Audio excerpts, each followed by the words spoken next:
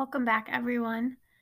Today we will be talking about descriptive writing. Descriptive writing is a type of writing that describes a person, place, or event in a way that readers can see or visualize that writing. Think of this type of writing as show, don't tell. Descriptive writing pays close attention to details and commonly appeals to the reader's five senses: sight, sound, smell, taste, and touch. Now I'm going to read two sentences. One is a strong example of descriptive writing, and one is not. Here's sentence 1.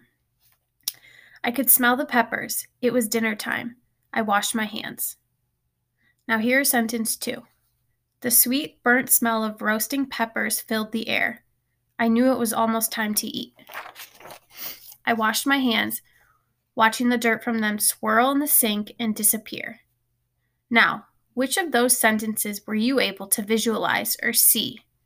This would be the stronger example of descriptive writing.